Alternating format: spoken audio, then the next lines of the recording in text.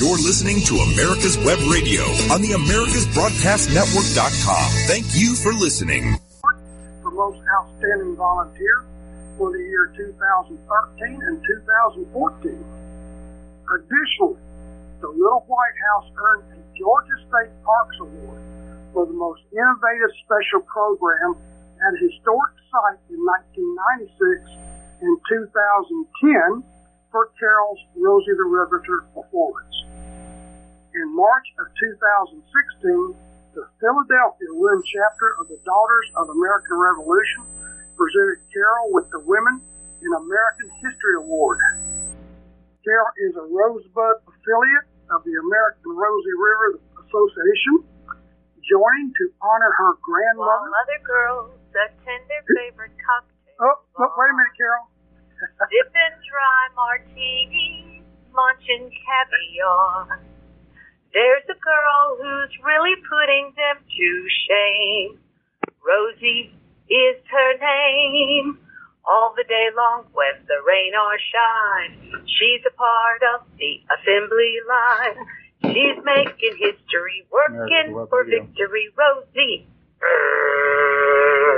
the riveter, keeps a sharp lookout for sabotage. Sitting up there on the fuselage, that little frail can do more than a male can do. Having some technical problems, folks. Did you hear any of my songs? Yes, we did. Well, good morning. I'm sorry for that rough start. Okay, very good. Let me hear your Rosie the Riveter song again. Well, all right. I'm happy to do that. This is how I start every Rosie show, so I'm going to start again with us. While other girls attend their favorite cocktail bar, sipping dry martinis, munching caviar, there's a girl who's really putting them to shame. Rosie is her name. All the day long, whether rain or shine, she's a part of the assembly line. She's making history, working for victory. Rosie, the riveter, keeps a sharp lookout for sabotage. Sitting up there on the fuselage, that little frail can do more than a male can do. Rosie, the riveter. Rosie's got a boyfriend, Charlie. Charlie, he's a Marine. Rosie is protecting Charlie, working overtime on the riveting machine. When they gave her a production E, she was as proud as a girl could be. There's something true about red, white, and blue about Rosie.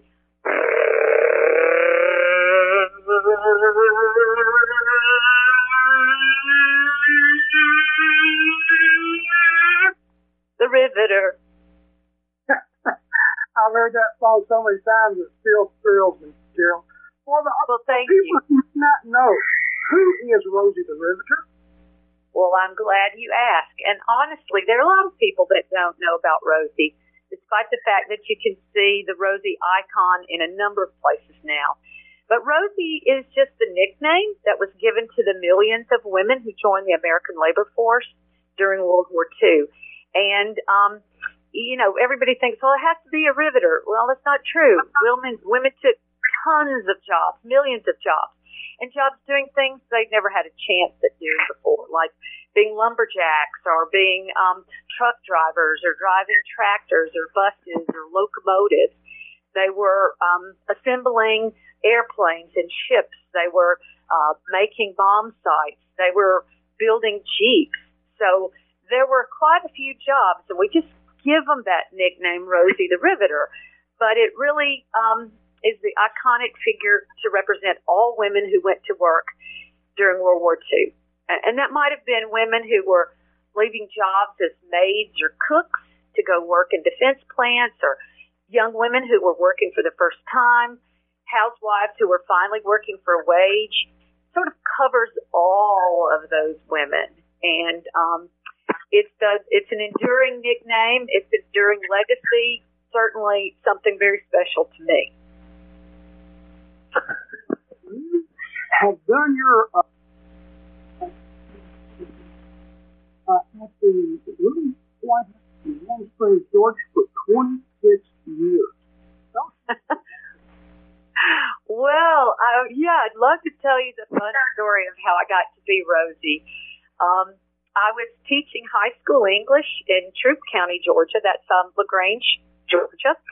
I was in my classroom after school one day in the fall of 1993, minding my own business, and my classroom door opened, and in walked Clark Johnson, who was a history teacher at Troup High at the time, and he's also a local historian and very involved with the Troup County Archive. And he walked in, and I tell you, Pete, he pointed at me just like Uncle Sam.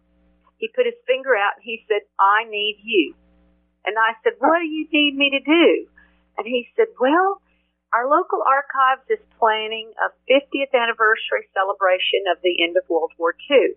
And it's going to begin in 1994 and run through 95. And he said, we're organizing programs to cover many different aspects of the war. And we thought about you." And I said, okay, why? I knew some World War II history, but I didn't know why he thought I could do a program. And he laughed and he said, "Well, you've got brown hair, you're a storyteller and an actress, and we thought you might make a great Rosie the Riveter." And I said, "Who?" And he just laughed. And honestly, I wasn't quite that naive, but I really didn't know the Rosie story that well. And he promised to bring me some books, and he checked them out from our school library. He brought them to me the next day, put them down in front of me, and he said, "Look at these and see what you think." And I opened that first book, and I started reading Rosie's stories, and I was hooked. I walked right back down to his classroom. I said, "Okay, I'm in. I'll do it." And so I planned a program thinking it was a one-time only event, that I would, do this show the one time, and that would be good. And I did the show for the archives and for their audience, and the Little White House folks found out about it, and said, "Can you come here?" And I said, "I'd love to." And I went to the Little White House in 1994, and I have been going every year since, up until this year. Wow. Okay. I tell you what, Carol, we have to go to our first break, and I apologize for the audio problems. So we're going to our first break, and we'll be right back with Carol Cain as Rosie the Riveter.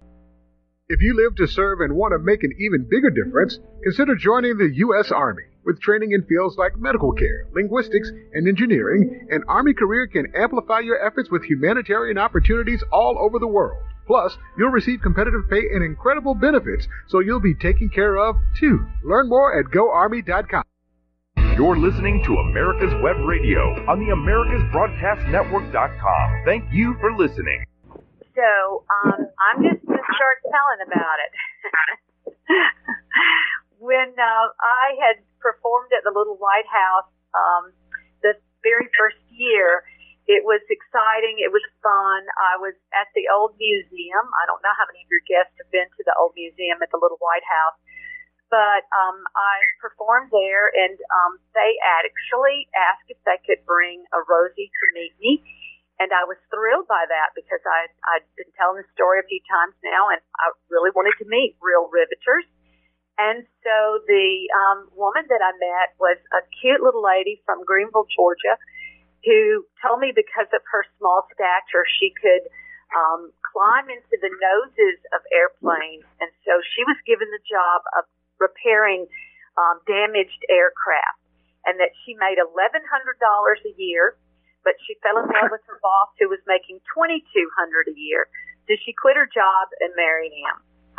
The next year, the White House said, "We're going to invite more women to join you and tell their stories." And I thought, this will be great. So more women came to the Little White House in 96 and also in 97. And they were riveters. They were crane operators. I mean, these ladies had done a variety of jobs. And it was so exciting to them that I was telling their story, but I was more thrilled to be meeting them and hearing their stories in person. And so this group of women and I love to call them the founding mothers. They came together and decided to form the American Rosie the Riveter Association. And the founding mother, so to speak, is Dr. Fran Carter, who lives in Birmingham, Alabama. She worked for Betchel McComb. And then another one of the founding mothers, and a woman that I got to know very well, is Elizabeth Minton from Pine Mountain Valley. And Elizabeth had worked for Doak's Aircraft. And those two ladies, encouraged me to join them for the founding meeting of the American Rosie the Riveter Association, which was held on December 7th, 1998. And they were very quick to tell me that as much as they appreciated my story, that they would much rather I join their organization because of a Rosie connection. And at that time, the membership was really for women who had been in the workforce during World War II or had done regular volunteer work throughout the war. And so this encouraged me to go home and talk to my grandmother. And I said, Ma, what did you do during World War II? And she said, well, if you're asking me if I was a riveter, the answer is no. But your grandfather was. And I didn't know that piece of information. She said that stool you sat on in my kitchen all your life was made with scrap metal from Bell Aircraft, which is what is Lockheed now in Atlanta.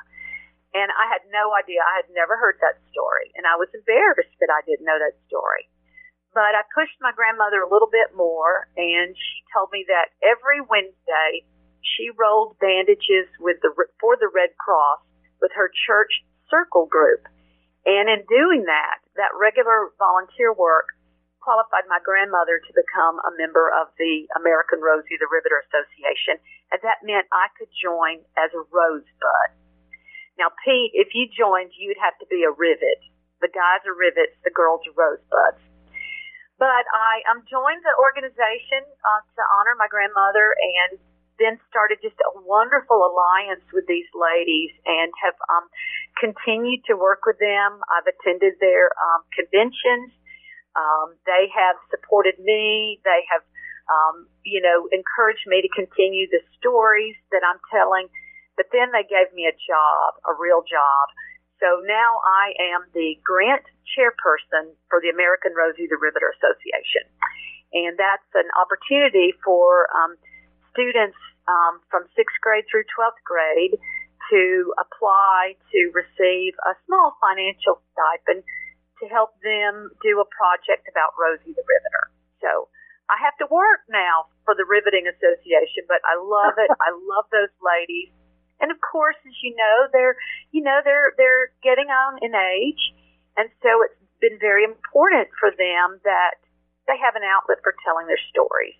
And so once they formed their organization, very quickly, they began to put together story collections. And they've now done 6 books of Rosie stories. And I'm so excited about that. And the last edition, I was able to write a story about my grandmother and my grandfather and me and put in that book.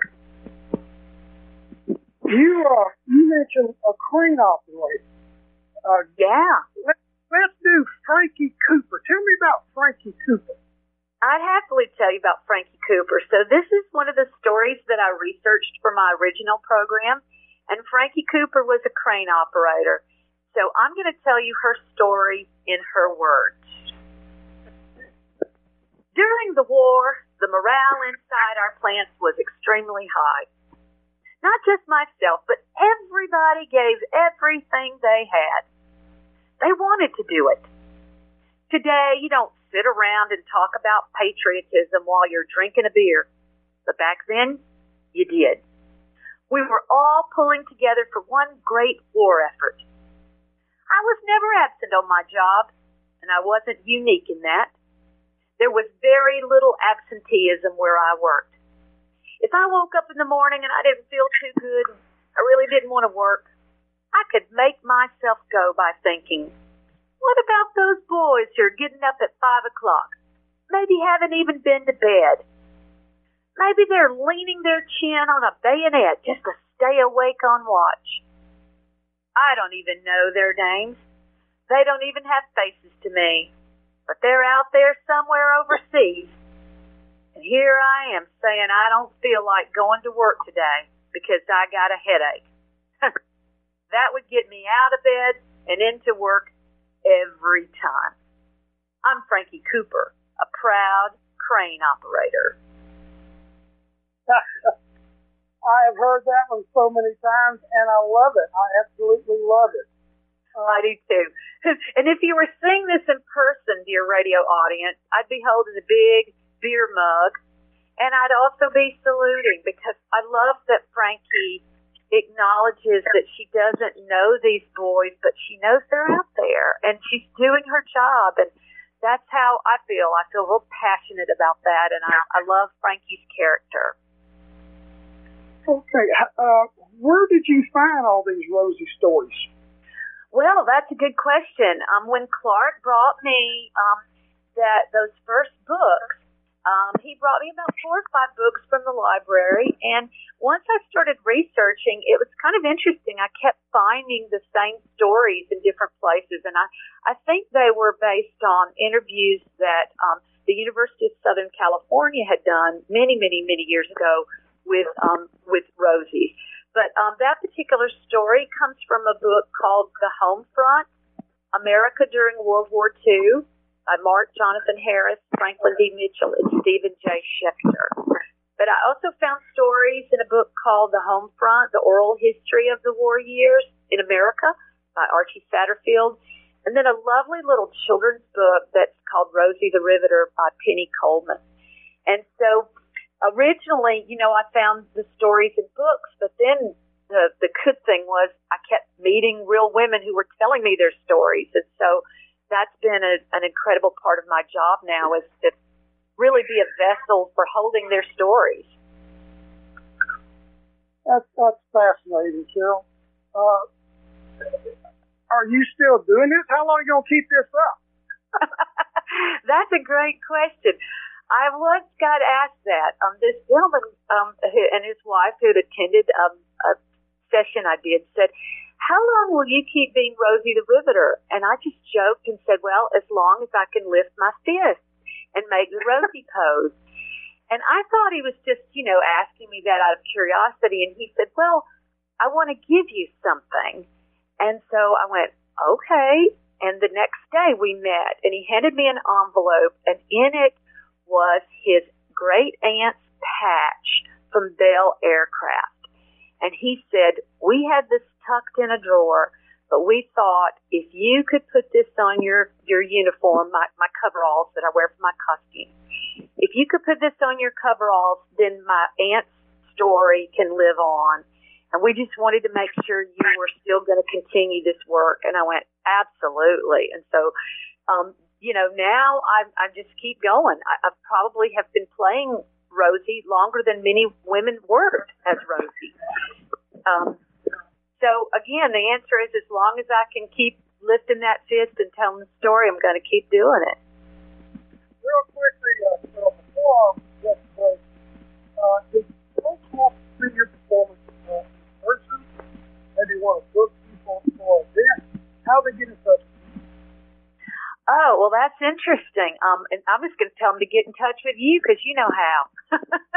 I did, and here's what's funny to answer the question before. I have done several Zoom performances while I've been home through COVID. But really, they can go to my website, which is www.storytellercarolcain.net. Okay,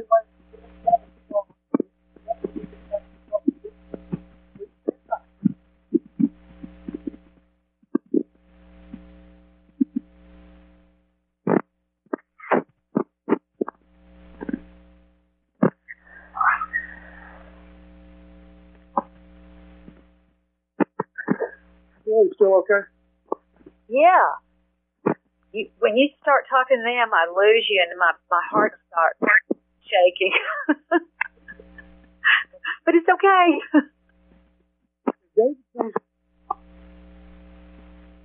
Could you hear my phone ringing? I was so sorry that happened. Okay, good. I'm still getting a lot of static. I even went outside. Yeah. Still getting I don't know what's wrong. Mm-hmm. But we'll solve it. Well, you're in a great spot right this very minute, so don't move. Okay. Well, if you hear David before I do, just say, hey, Pete, let me do another performance, okay? Okay. Do you have one in particular? Yeah, do you have a favorite you want to do? Well, I can start off with the first one who talks about what she wore. Is that okay? Repeat that. I can do the first one, Winona Espinosa, who talks about what she wore. So, Carol, you got the picture from the gentleman. Did you put it on your costume? I did. Good. I have some marvelous treasures now, so maybe Pete can ask me about that. Well, I don't know what Pete's doing for sure. Other than I keep hearing him messing with his phone, and He's sent trying him to find a good spot. Well, it's not a mess. I got you, Carol. You ready? I am. All right. We're back with Carol Cain. Rosie the Riveter, great friend, great performer. Rosie, tell me about Winona. I'd love to tell you about Winona Espinosa.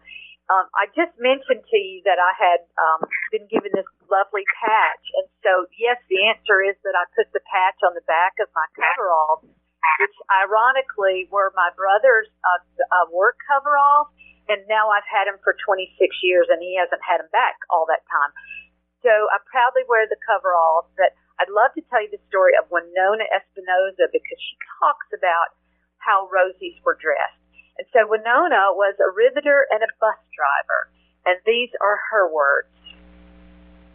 In July of 1942, I left Grand Junction, Colorado, where I grew up, and I came to San Diego with my brother-in-law and my sister. I was 19, and my boyfriend had joined the Army and was in Washington State. In my mind, San Diego sounded closer to Washington than Colorado. And I thought they'd make it easier for us to see each other. I also wanted to do something to help the country get the war over with, and I knew there were a lot of defense jobs in San Diego. I applied for a job at Roar Aircraft, and they sent me to a 6-week training school. You learned how to use an electric drill, how to do precision drilling, how to rivet. Now, I hadn't seen anything like a rivet gun or an electric drill motor before except in Buck Rogers' funny books. But I was an eager learner, and I soon became an outstanding riveter. At Roar, I worked riveting the boom doors on P-38s. They were big, long, huge doors that had 3 or 4 thicknesses of skin, and you had to rivet all those skins together. Everything had to be precise, and it all had to pass inspection. Each rivet had to be countersunk by hand, so you had to be very good. I found the work very challenging, but I hated the dress. We had to wear ugly-looking hairnets that made the girls look awful. And the female guards were very strict about them, too. Maybe you'd try to leave your bangs sticking out, so they'd come and make you stick them back in. And then you had to wear pants. We called them slacks in those days, and you never wore them prior to the war. Finally, all the women had to wear those ugly scarves. Well, I worked at Roar for almost a year, then got married. Later, I went to work for the San Diego Transit Department, driving buses and streetcars. I just saw a sign on a bus downtown one day that said, "I need you." So I went in and applied. I hadn't even been driving very long, and I didn't know anything about driving a big vehicle like that. But the war really created opportunities for women. It was the first time we got a chance to show we could do a lot of things that only men had done before. I was driving a bus that day, the day the war ended. I let everybody ride free that day. I'm Winona Espinosa, riveter and bus driver. Outstanding. Carol, you've been a lot of places with your show. Tell us a little bit about where you have been with your character and what's your next destination. Well, the fun thing is that Rosie the Riveter has taken me to some places I would never have been, and that includes Zoom conferences, right from my dining room. But the furthest I have traveled was actually quite a number of years back. I believe 2007. I went to Nevada, to Reno, Nevada, to perform for the Women's Auxiliary of the American Legion. And they were having their annual conference in conjunction with the American Legion's conference. And so I was the guest entertainer for the women.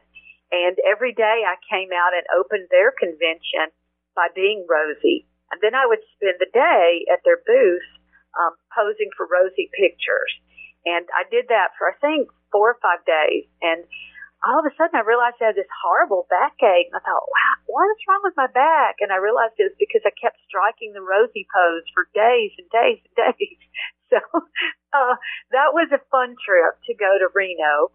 I've also performed in Ohio and Alabama and North Carolina, Tennessee, and, of course, right here in my home state of Georgia. So I've gone to churches and museums and schools and lots and lots of meetings, some veterans rallies. In fact, I was to be at Camp Currahee this summer, for their World War II days, and that was one of those events that unfortunately had to be canceled. So I'll be there next year. I've performed on trains, in trucks, you name it. I've performed on a bus once. That's probably the most interesting one that I've done. But I just love to tell the story, and I'm delighted when people invite me to come and share it. Well, I know that you and I have been together at Fiona Ray Davis Middle School several times. Yeah. That was fun. Well, it's always great for me to tell this story to younger generation. And the thing is, Pete, they now see the Rosie the Riveter icon, the figure, a lot, but they don't always know the story behind it. And a lot of times I'm even told that people say, "Oh, my child dressed like Rosie for Halloween." And I go, "Well, does she know who she was? Because she doesn't need to be dressing like that if she doesn't know who Rosie the Riveter is and was." And so I'm very quick to educate if I get the opportunity. But, I'll go to schools where they might have seen the poster, but then I'll turn right around and go to a senior living home, and they're living the story. I mean, they lived it. They were Rosies. Or, they'll tell me, my mother was, or I can remember, the war years, and this is what I did. And so that's the fun for me, is the variety of audiences and how I get to react, or how I get to educate, or how I get to share, depending on how much they know the story. Yeah, I know that you enjoy performing for the children. Those middle school kids absolutely loved your performance. Thank you. Thanks for hooking us up. Did. Well, they usually warm up to me too, but I think their favorite thing is watching the Cobra gunships and the Huey helicopters land on our football field. You and I, we pale in comparison to, real planes and helicopters. So, well, I tried to talk to guys that are giving one of the kids a ride, but they can't do that because of insurance requirements and everything. But let me tell you about a fun thing that did happen to me. And sometimes you never know who you're going to encounter. And once at a senior residence home in Atlanta, I just asked when I finished my performance, I said, were any of you Rosies, or did you have stories that you could share? And right off the bat, 2 ladies spoke up and said, "Well, we worked at Willow Run." And I said, "Oh, I know about Willow Run." And they told me that they, both were riveters. And then another little lady raised her hand, and she told me that as a chemistry student, she had gotten pegged to work on a project. And she looked at me, she said, "Honey, have you ever heard of the Manhattan Project?" And I said, "Yes, ma'am." And she said, "Well, I helped do some of the chemical work for that, and she told me she was with a whole room full of men. She was the only woman in the room, and they would often tease her and play tricks on her. But I thought, this is amazing. I'm meeting this lady. And then this other lady off to the side was very quiet, and she approached me later on her own, and she said, "Carol, I didn't know if I wanted to come today because the war years were very hard for my family. But I thought you might want to know that I was an assistant decaler, and that the girl I worked with who actually put the decals on the planes, she's the one that put the decals on the Enola Gay." Oh. And I went, "Oh my goodness, I am right here in this piece of history, this moment, reliving this story with this lady." And I was just so honored to be in her presence. But when I said that to her, she said, "Oh, no, I'm the assistant. I didn't put the decals on, but I helped her." So even then she was backing off of, taking credit for the work. So they're amazing ladies. Well, I found out recently that my mother was one of the first ladies in America to see the inside of a B-29 bomber. Wow. Yeah, she was like a Rose of the River. She was a supervisor at a... Okay, that means you can join the American Rose of the Riveter Association and be a rivet. In her honor. Thank you. Tell folks about, what is a rosebud? Well, so a rosebud is a female descendant of a Rosie the Riveter. And that's what I am, as a granddaughter to a woman who did volunteer work. My grandmother was very quick to tell me that hers was all volunteer, but that counts. And that was important. I mean, we had women all over this country, and children, and everybody in this country that was pitching in by, growing victory gardens or collecting tin cans or newspapers or bacon grease, all those things that were needed for the war. The volunteer effort was important, and so was the paid work, whether it was in defense, plants, or in industry.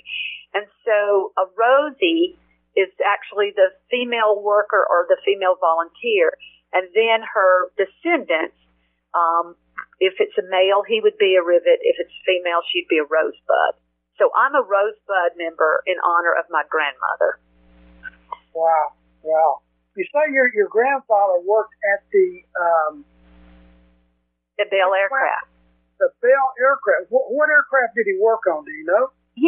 Here's the sad thing, Pete. I'm glad you're asking this question.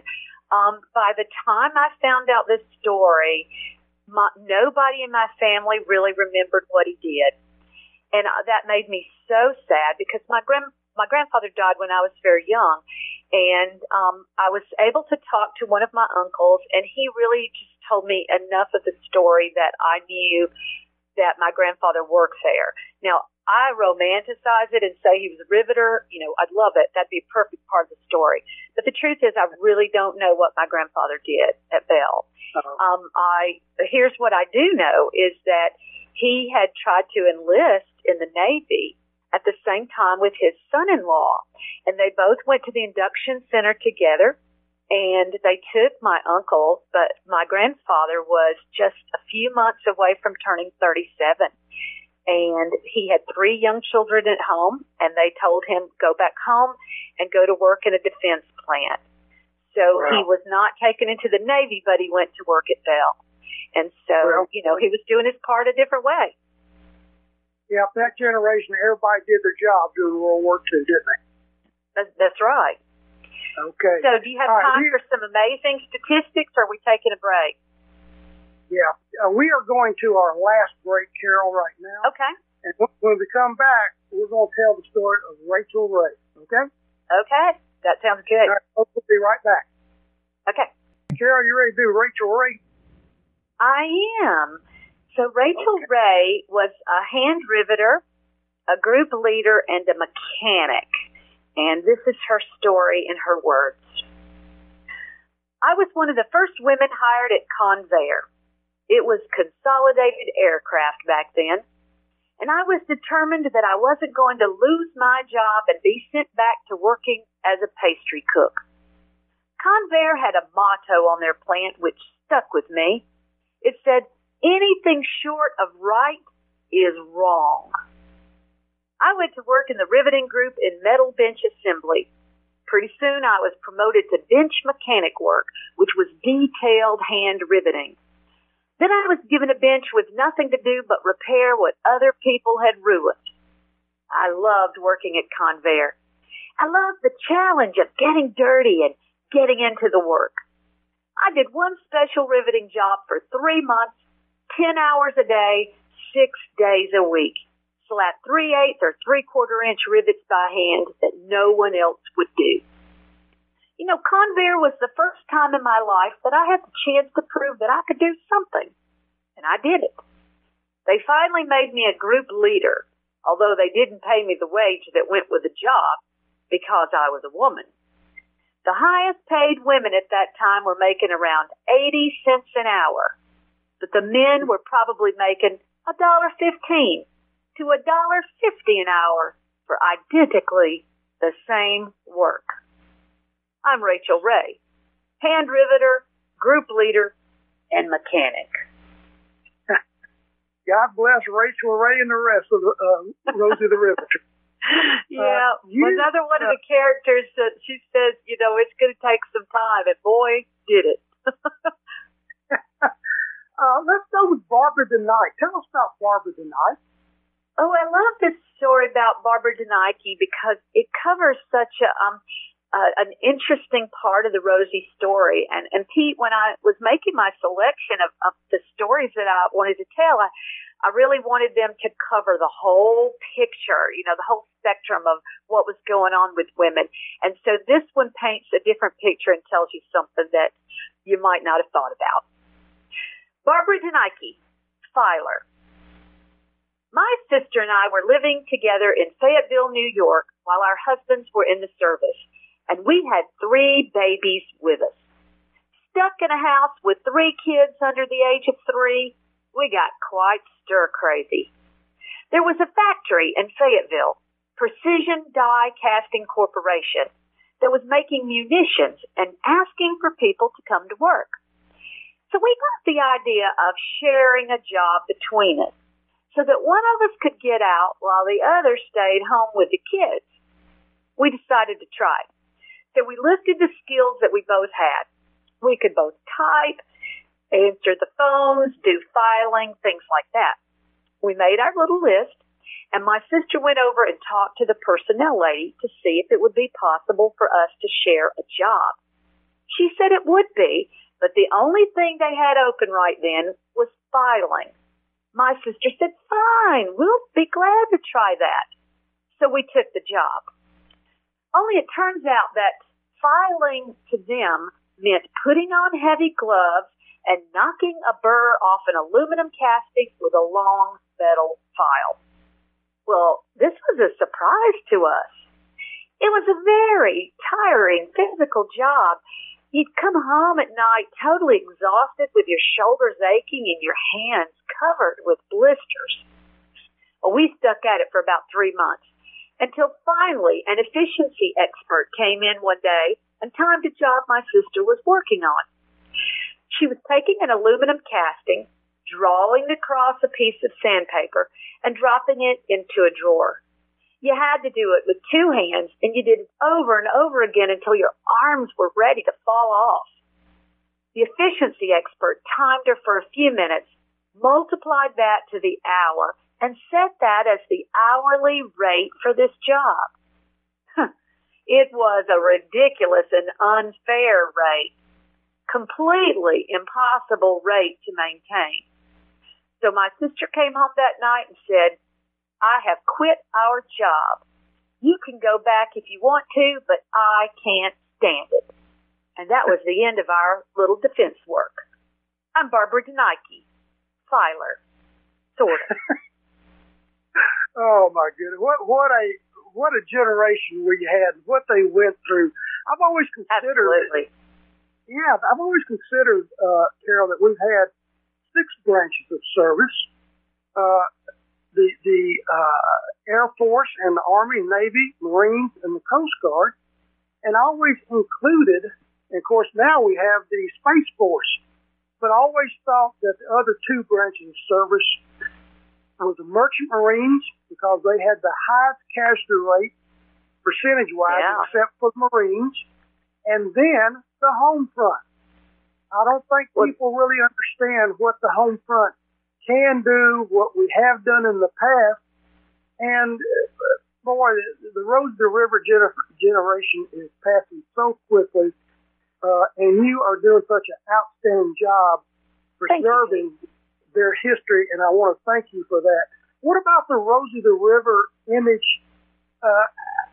now? How's it being used in modern times? Oh, I'm so glad you asked that. But you know what? I'm actually going to back up one thing and just throw this in really fast, because the American Rosie the Riveter Association on their website places these statistics, and I just think it's too incredible not to share with you.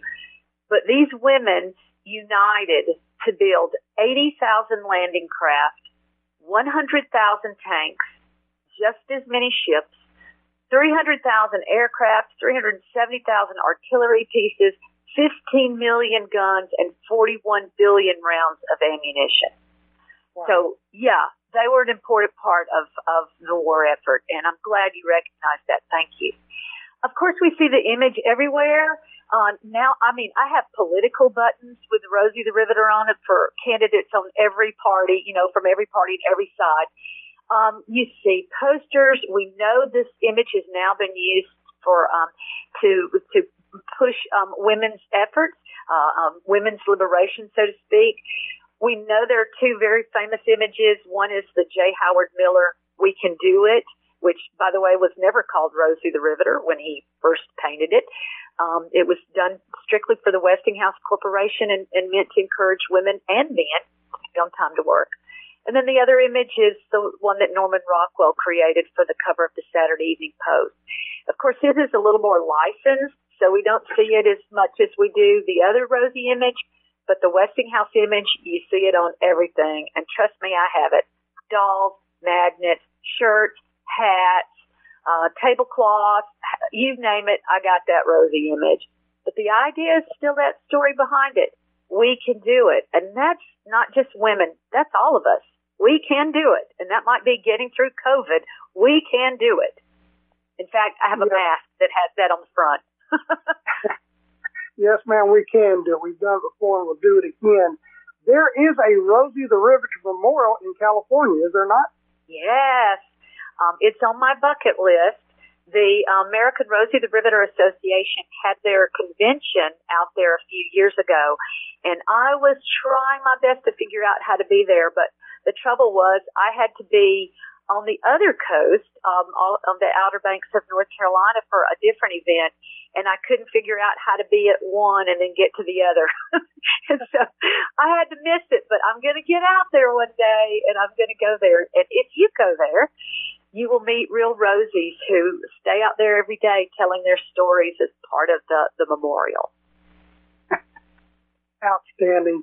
Okay, we only have a couple minutes left, Carol, but can you very briefly tell us about Inez Saucer? Oh, I'd love to tell you about Inez Sawyer. How many minutes do I have so I'll know not to go over? You have about 1. That's good. If you can get in 2 minutes, tell us the story about Inez. I can do it. Inez was the chief clerk of the tool room. Here she goes. I was 31 when the war started, and I had never worked in my life before. I had a 6-year-old daughter and 2 boys, and we were living in Norwalk, Ohio, in a large home in which we could fit about 200 people playing bridge. Sometimes we filled it. Before the war, that was my life, bridge and golf and clubs and children. But when the war broke out, my husband's rubber matting business had to close due to war restrictions on rubber. And then we lost our live-in maid, and I could see that there was no way I could possibly live the life I was accustomed to living. So I took my children home to my parents in Seattle. And those Seattle papers were full of ads looking for women workers, women needed to help the war effort. Those ads would say, "Do your part, free a man for service." Well, I was a DAR, and I wanted to do my part for the war effort. And I could have worked for the Red Cross and rolled bandages, but I wanted to do something that I thought was really vital. Building bombers was vital. So I took a job at Boeing, which horrified my mother. She said, no one in our family has ever worked in a plant before. My father thought that I would know what I was doing and that I would never get along with the people there. And my husband laughed because I didn't know anything about saving and earning my own money. But I took the job at Boeing. I went to work in the tool room, and I was completely baffled because the only tool I'd ever handled in my life was a hammer. So the first day on the job, I had quite a few difficulties. And finally, I went to my supervisor and said, can I have something to read? Well, this was an unheard of request. But, you know, he brought me a manual on how to build the B-17 bomber. And I studied it. I learned what every tool was called and what every machine did. And pretty soon I was promoted to chief clerk of the tool room, the first female chief clerk they'd ever had. My name's Inez Sawyer. Absolutely fantastic. Folks, we're running out of time. Carol, thank you so much. My pleasure. You'll be interested next week. Rachel Torrance is my guest.